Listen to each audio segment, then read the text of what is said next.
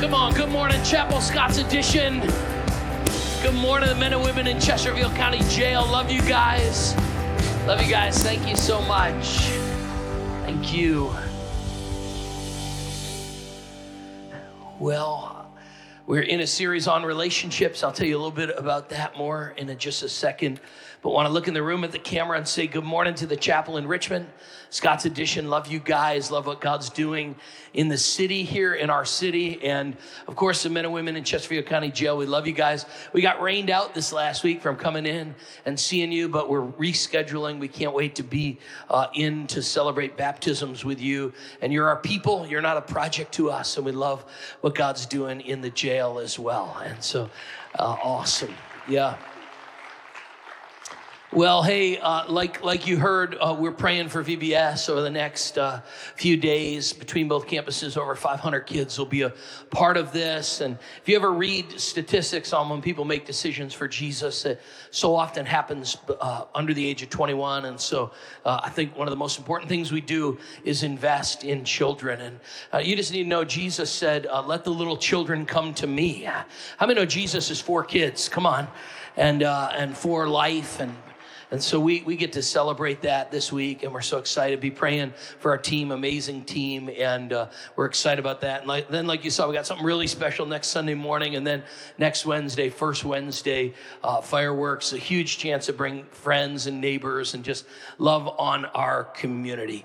Well, we're gonna end this series on relationships, and then we have some really special stuff planned in the month of July, a great guest speaker, and something really special next weekend planned as well. But before we move into what we call Summer at the Chapel, we're ending a series on relationships where we're just spending the month of June looking at what God has to say about human relationships and how he wants to connect us in them. And I was noticing when I was reading Acts chapter 3 the other day that Peter and John looked at a man who asked for money, and they said, silver and gold we don't have, but what we have, we give you. In the name of Jesus, walk. And they heal him. And it's a story about a miracle. But just that phrase, what we have, we give you, hit me. And I thought to myself, you know what? Isn't it true we can only give other people what we have? How many know, moms and dads, you can only pass on a faith that you have? And you can only love other people out of the love of Jesus if you have that. And I'm just really convinced this weekend that many of us, more is going out of our physical and emotional tank than we're putting in. And so I want to talk to you this weekend as we end the series about not just giving out and what it means to make a difference by giving out and making a difference, but what it means to be filled up with all that God has for us. And so I want to talk to you about making space and time to rest and connect with God. How many need a message on rest? Come on, I got any tired people in the room? No, I don't know. But there's something about summer, something about vacation, something about taking a few days, something about taking a Friday afternoon and laying in a hammock. Come on, can I get a witness? And when I was younger, as a younger dad, I'd love to take my kids to like King's Dominion. Now I'm so over that. They're like a full day at the theme park. That sounds like the worst deal in the world. When I would go on vacation, I want to do nothing. Where are the people that want to do nothing with me? Like, I don't even know. We'll be waking up in the morning. Katie's like, should we wake up the kids? And I'm like, no. And she'll say, how long should I let them sleep? And I'm like, I'm hoping all through to tomorrow is my hope. And so, but there's something about just pausing and refueling and recharging. And for many of us, I think we've given out so much and talking about taking in. And so this message is about rest. And yet it's going to be a little bit correctional as well. Because I think when you hear the topic of prioritizing or rest or making space for God, you hear it as an encouraging way. But yet there are some warnings if we don't get this one right, that these things can really mess up our life. And so I want to give you 3 warnings and 3 solutions. And we're going to look at Daniel. He's an Old Testament character. And the people of God were taken out of Israel into Babylon in exile for 70 years. And the kings there were wicked kings. And we pick it up there. King Belshazzar gave a great banquet for 1,000 of his nobles and drank wine with them. And while Belshazzar was drinking his wine, he gave orders to bring the gold and silver goblets that Nebuchadnezzar, his father, had taken from the temple in Jerusalem, so the king and his nobles, his wives and his concubines might drink from them. So they brought in the gold goblets that had been taken from the temple of Jerusalem. So they've taken these items and they're beginning to drink wine from them. And the king and his nobles, they all drank from them. And as they drank the wine, look at these words, they praised the gods of gold and silver, bronze, iron, wood, and stone.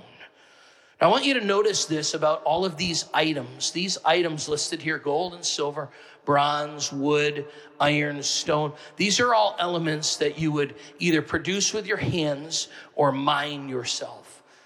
And so it's a picture of Nebuchadnezzar putting strength and praising the gods of items of human performance. And it's kind of subtle if you don't see it there. I'm trying to kind of bring it out, lift it out of the verse because we'd kind of read over it quickly. But there was an attempt in that day, and I think an attempt in ours, to worship what we can produce with our hands. And to find our identity in our work or our performance or what we can accomplish or what we can amass. And that kind of pride disconnects us from God and it keeps us busy. And so I want to talk to us this week and kind of remind us and gently correct us that this life is not all that this life has. Come on, somebody. That we shouldn't worship our work. We got to prioritize what matters most. And I think the danger is some of us chasing after a little bit more, winning at work and losing at what matters most, our relationship with God and the people close to us. How many believe you can win at work and lose at home? How many know you can win with money and lose in your relationship with God, right? And here's what's happening. The king, they're praising the gods of all that they can produce in and of themselves, and they're missing the heart of what God has for them. And so all of a sudden, this kind of strange event happens. Suddenly, the fingers of a human appeared and wrote on the plaster wall. This is actually where we get the phrase, the handwriting on the wall, okay? So it's kind of a strange experience. And the king watched as the hand wrote, and his face turned pale, you think? So picture this, he's just enjoying his 4th of July barbecue, and a giant hand comes down and starts writing things on the wall. And so the king is frightened, his legs become weak, his knees are knocking, and he summons everyone he can, his enchanters, astrologers, and he says to the wise men of Babylon, whoever reads this writing and tells me what it means is going to be clothed in purple and have a gold chain placed around his neck, and he'll be made the 3rd highest in the kingdom. And this is the inscription that was written, Mene, Mene, Tekel Parsin. And so this inscription's written on the wall, and he issues a decree to find an explanation or an interpretation of it. And by the way, Daniel is chosen who comes because none of the king's astrologers can give them an answer. Let me just pause for a second and let you know that the culture can't find solutions for the culture's problem. Our problems are spiritual and can only be fixed with God. And so Daniel has to come, and it's interesting, we don't have time to read it, but he refuses the purple robe, the royal robe, because Daniel actually doesn't want credit. He says, I didn't give the interpretation, God gave the interpretation. How many are grateful for people that give glory to God, right? And then he gives an interpretation, and he literally says, this is what these words mean, meaning God has numbered the days of your reign and brought it to an end. Now, this takes a ton of courage for Daniel to say, hey, guess what's written on the wall? You're not going to be king for long.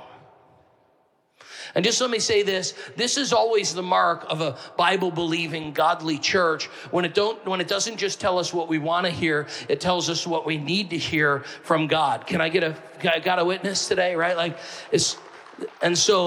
And so that Daniel he can't pull back off of that. He says, here's what God's word says. King, you're not gonna rule very long. And he gives us 3 warnings. I want you to see them right from these verses in those 4 words, that 3 warnings that we've got to be reminded of this weekend about rest. And here's the first one. We need to remember that our days are numbered. Okay, so I have great news for you this weekend. You're gonna die one day. How many are glad you came to church? Come on, turn to the person next to you and tell them you're going to die today. Or not today, I'm sorry.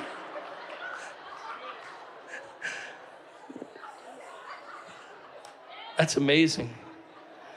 Today, would you tell them, I'm going to kill you? No, I'm just kidding. All right, so just tell them one day you're going to die. Come on, tell them one day you're going to die. I'm sorry about that. I'll get it together up here. And how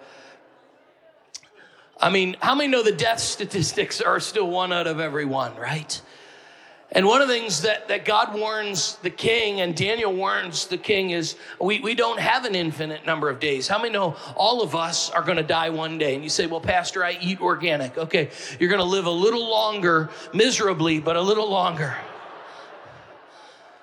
But the truth is, all of us are going to die one day, and learning to live on purpose with our relationships is understanding that this life is quicker than you think. In fact, Job describes how quick life can pass. He says, my days go by faster than a runner. They fly away without me seeing any joy. In fact, this is where we get the phrase that time what? Time flies. He literally says, it's going so fast. I feel like I'm just living my life and it's going. Has anybody ever, like you just thought to yourself, how old am I? The other day, Katie showed me a picture of somebody that we went to high school with, and I didn't recognize him at first. And I was like, man, that guy's old. And she's like, this is Neil. He was in your class. Well, do I look like that? Like for real? And Job is kind of describing that life kind of goes that way. It just moves quickly, and we need to be reminded to make our life matter, right? I had a pastor, a friend of mine, who used to have a glass bowl that he would fill with white marbles, little stones in there. When I asked him what are those, and he said they represent weekends. Those are how many weekends I have left with my kids in my house. And he meant it in a good way, Like he was like, I want to learn to prioritize. I want to get the most out of every Saturday. I want to remember that I don't have forever.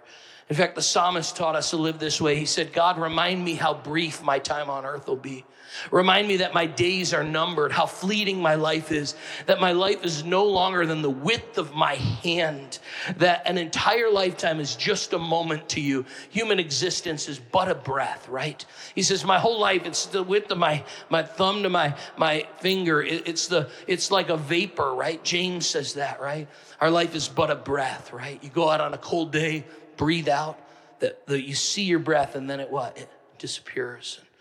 And he reminds us that our days are numbered. And I don't say that to discourage us. I just say it to remind us that we need to make the most of our days, right? Because I think some of us, maybe if we don't know, we only have a few days. We only have so long on this earth to make a difference, to honor God, to connect with our family members. And we can get into this lie that we have forever, and one day I'll do it.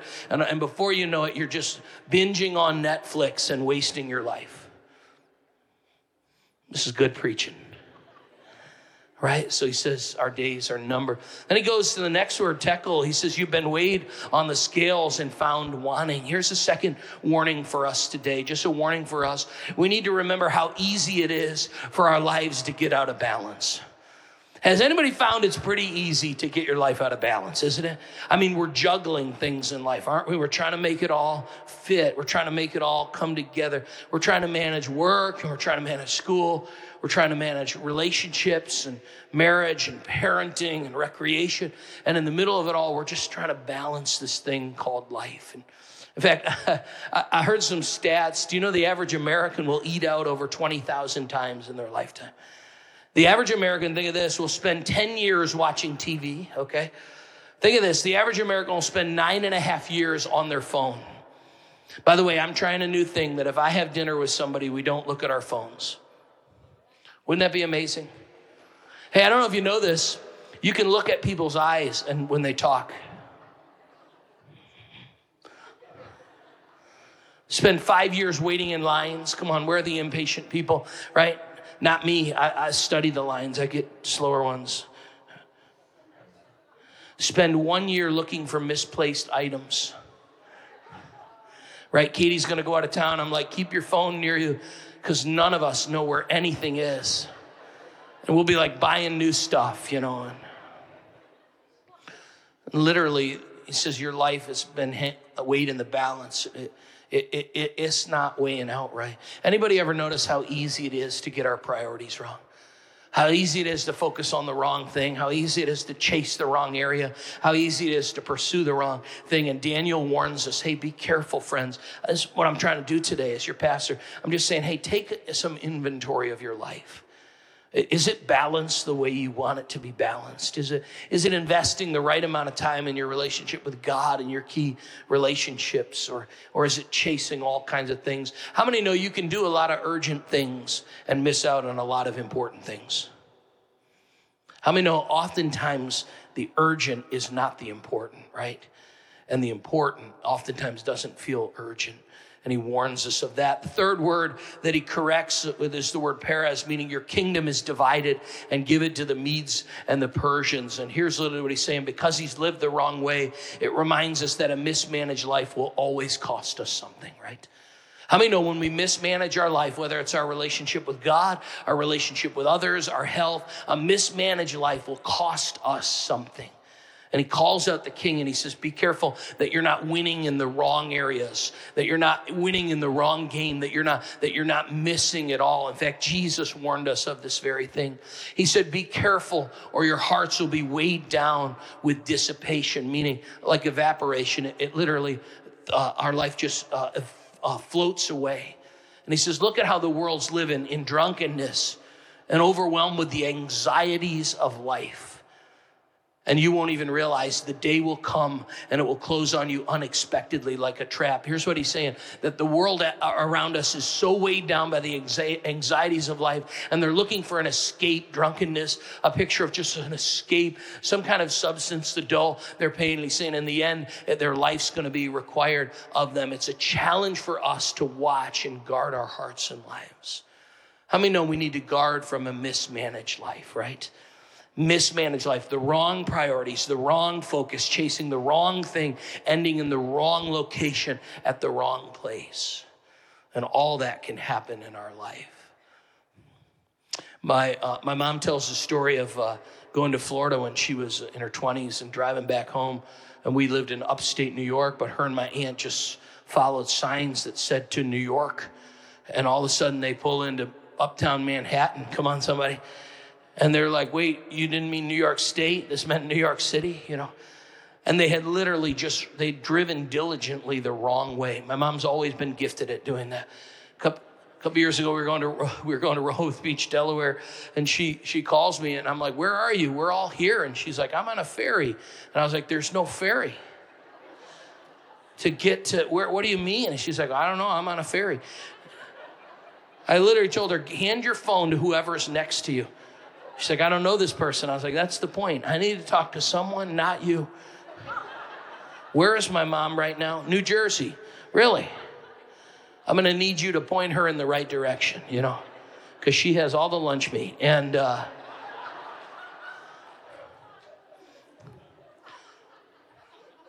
I'm telling you, you can go diligently at the right pace in the wrong direction.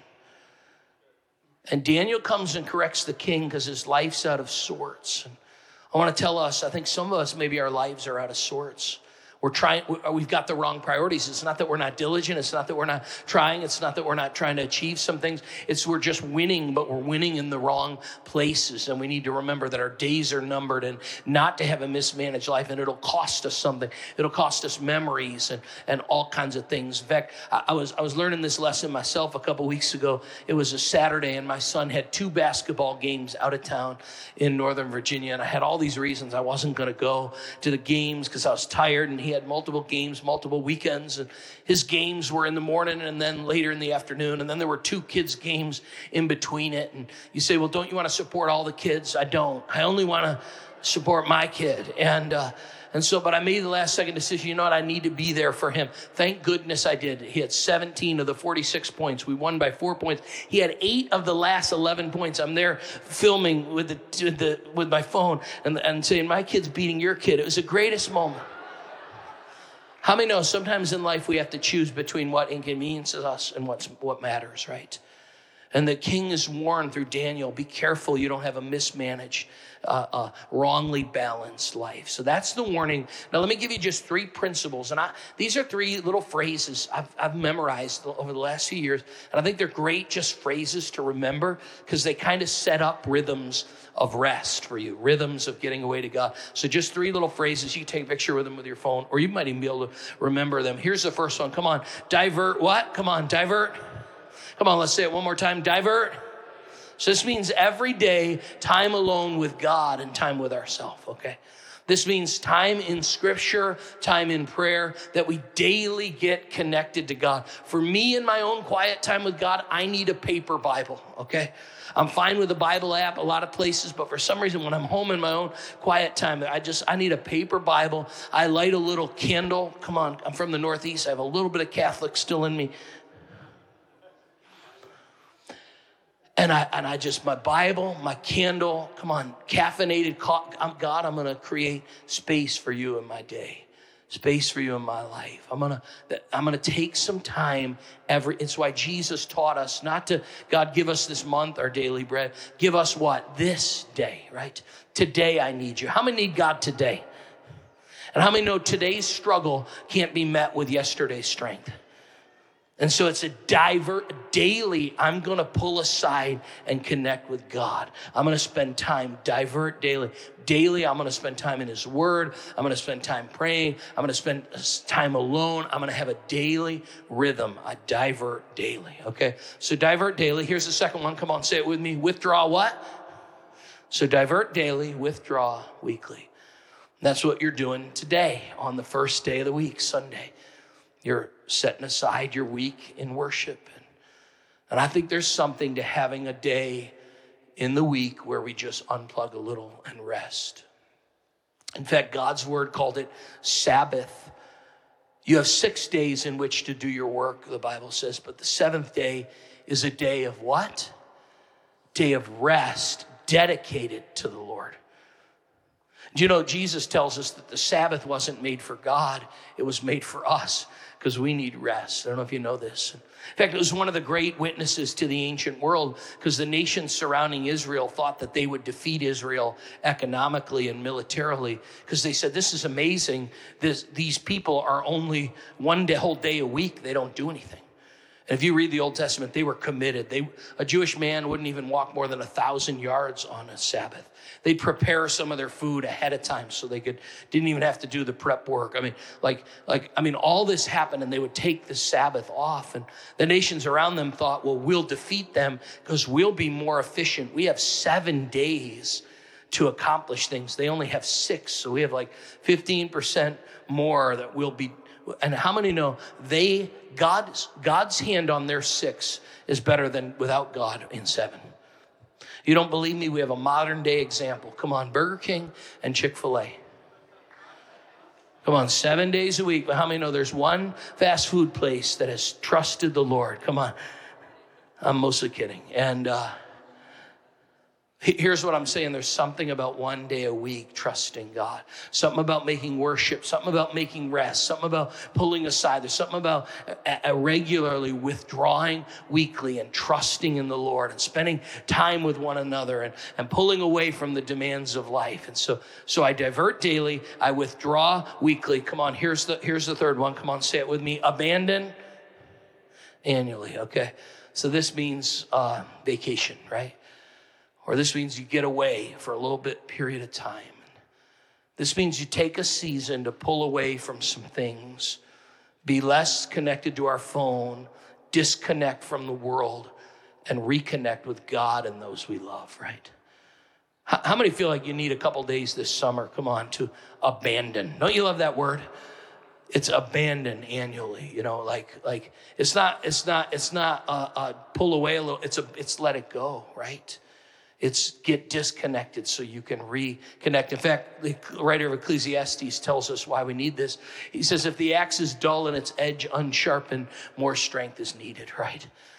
I'm convinced some of us have a dull axe and we think if we just keep chopping harder, faster, longer, we'll knock down the tree. But some of us may need to just stop chopping for a little while and sharpen our axe. How many know that'll knock the tree down faster, right? And so there's a sense of pulling away. In fact, 3 summers ago, Katie and I started a new tradition that we were going to be gone 2 weeks in a row every summer. We did 1 week of vacation, and then the second week we did a study week, which means I get up early, go to Starbucks, study for like 5 or 6 hours, and then come home at or come to wherever we're staying 1 or 2 o'clock and sit on the beach. And we did that for 14 straight days a few summers ago. And I came back so excited and full of vision, planned out the year and everything. And then the last 2 years, because of COVID, I've not done that. And so she said, are we going to do that this summer? And I said, no, we're in a capital, business building campaign and and she said, well, guess what? We're going to do that. So how many are grateful for smart wives? Okay. So I'll be gone for a couple weeks in July, but it's because there's something to pulling away and disconnecting to reconnect with God and with others, right? To some about prioritizing what matters most. In fact, Jesus put it this way, and I put it in a paraphrase so it might hit you. Come on, chapel, this is for you today. Are you tired? Are you worn out? Jesus says, come to me. Get away with me and you'll recover your life. I'll show you how to take a real rest. I love these words. Walk with me and work with me. Watch how I do it. Learn, look at this, the unforced rhythms of rest, right? When Katie and I started dating in high school, we grew up in upstate New York where there's tons of snow. And so she was a skier and I had never skied. So she invited me to go skiing and made a bad decision and decided to do that. And so I remember I'd never skied before, and she'd been skiing, part of ski club and all that. And so I go, and so she's like, I'm going to go on the mountains, start skiing, and they have this little course to teach you how to do this. So she points this way, and there's just all 8-year-olds over there. And I'm like, I don't want to go with the kids. And she's like, well, you need to learn to ski. And I was like, but I got to go alone. So I go over there, and, Jacob and Jimmy are there, and we're learning how to ski. And so I went down the first hill and they taught me do they call it snow plowing? Is that what they still call it? You put your kind of angle your skis together and you just kind of go down this little hill like, whoop. And we did that. And I decided, you know what? That's good enough. I pretty much know what I'm doing. And they said, well, we're going to teach you how to turn and move. And I said, I'm great. I'm going to go find Katie because I feel pretty good. I feel solid, like I'm prepared. And so she and I went up, and I'll never forget, I didn't learn how to turn or stop or anything. So we go up on the mountain, we start going down, and I realized, wow, I don't really know what to do once I'm moving fast. So I didn't know what else to do except this. When I hit the point that I thought this is too fast, I don't know what to do, I would just sit down, So that's what I did all day. I would just go fast till I realized, man, I don't need to go any faster. And then I would just fall over all day. Finally, towards the end of the day, she was going to go up one more time. And I said, no, I'm good. I'm going to go back here because I don't know how to stop and turn. And so I was talking to one of the guys that worked at the lodge, and it was the very end of the day. And he said, almost all the accidents happen in the last hour every day. And I said, what do you mean? He said, almost all the accidents on this mountain, Song Mountain in upstate New York, almost all the accidents happen in the last hour of the day. And I said, why is that? And he said, because everybody's overconfident and everybody's tired. And guess what I'm wondering if in this season, I'm just pastoring you today from my heart, even less of a sermon, more just a pastoral heart. I wonder if the danger in our life happens when we're tired and when we're overconfident. In fact, if you're here this weekend and you think this message on rest and the pace of life and all this isn't for me, then let me just tell you that may be that you're overconfident, right? And if you're here and you think I never need to rest, then maybe you're overconfident. And what if the dangers in life, in fact, Solomon tells us this, the prudent see danger and take refuge, but the simple keep going and pay the penalty. The prudent, so some of you are here this weekend, you say, all right, I hear the message to rest. I'm going to learn to divert daily. I'm going to learn to withdraw weekly. I'm going to learn to abandon annually. I'm going to learn that. But some of you are not, and the Bible would describe you as the simple in the book of Proverbs. Now, it's important that you know that the simple is not a good thing to be called in the book of Proverbs. You're like, simple, that feels good. No, not in Proverbs. The simple, what would be a word for simple in our day? What? Stupid. Okay, that's fine. The prudent see danger and take refuge, but the stupid keep going, right? That's about it. I mean, the simple are like, I see the sign says bridge out. I'm good, right? Like, I'll keep going. And the simple think they know better than wise counsel. But Scripture tells us the prudent, when they see danger, take refuge. How many know if God tells us once a week we need to set aside one day for worship and rest, then he made us. He knows us. He created. How many think he knows us better than we know us, right? And so it's a command in Scripture to find seasons of rest. And I came across a phrase that I don't know why it kind of caught on with me. And I started to write a rap about it, but I didn't finish it, so I won't. It's just called the pace of grace. Isn't that good? Pace of grace. And here's what my challenge for you this weekend is. The question isn't, can you keep going at the pace you're going? The question I have for you is, should you? Because how many know there's a difference between I can and I should, right? Some of you absolutely can keep going at the pace you're going. You have the capacity to. Come on, some business people and some students, some moms. Come on, how many know moms have a pace, right? Like, you can keep going at the pace you're going. It's not a question if you can. My question to you isn't can you, it's should you. And I would ask, what's it doing to your relationship with God?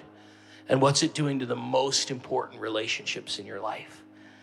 And if you would say, Pastor, I'm not sure my relationship with God is solid, and I'm not sure my relationships with the most important people in my life are solid, then it may be that you've exceeded the pace of grace, right?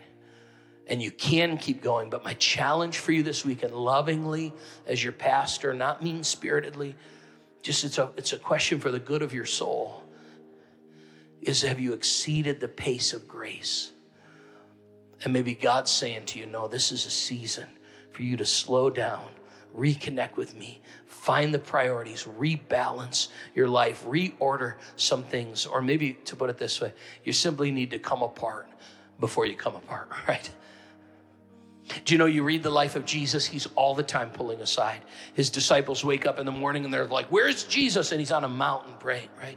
And after a full day of healing people, the crowds are still pressing in around him. And Jesus is getting in a boat and pushing away from shore and reconnect. Because Jesus understood that there were times, even in his humanness, that he needed to reconnect with God. This is my prayer this summer. This is my prayer, that every person in our church would be committed to diverting daily, connecting to God, withdrawing weekly, regularly, Sabbathing and resting, and annually abandoning. Literally, it's not just yearly. It means you're finding the rhythm to pull aside for a couple days. How many would just confess this weekend that you need at least 3 days in a row this summer to just pull away? Come on, raise your hand if that's you today and say, I got to disconnect from some things, right? I got to disconnect from some things so that I can reconnect to some things in a more powerful way. That's my prayer for you today, okay? Is just to receive the rest of God. But I'm telling you, I felt like a need to say it, like, not just lovingly, but say the danger of not doing so is to burn the bridge of a close walk with God that he has for you, and maybe to harm your most important human relationships. Let's prioritize not what's urgent, but what's important. Amen. Let me pray for us, and then I'm going to turn it over to Scott's addition today. So Jesus, thank you for this amazing congregation, the chapel. Thank you for the joy of just loving and leading with them and doing life together. Thank you for their incredible heart for your mission and your plan in our world and in this city. And so God, now as just their pastor, I feel like I'm a shepherd just trying to lead them in green pastures and walk them by still waters and put them in a place where you can restore their soul.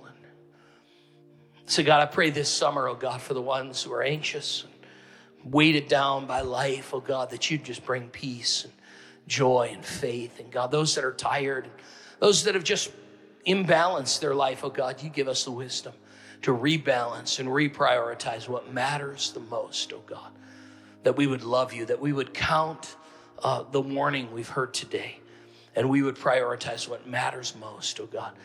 Jesus, we come to you, all of us who are weary and heavy laden, and we know you will give us rest. So we take your yoke upon us. We learn from you, for we pray it in Jesus' name. Amen.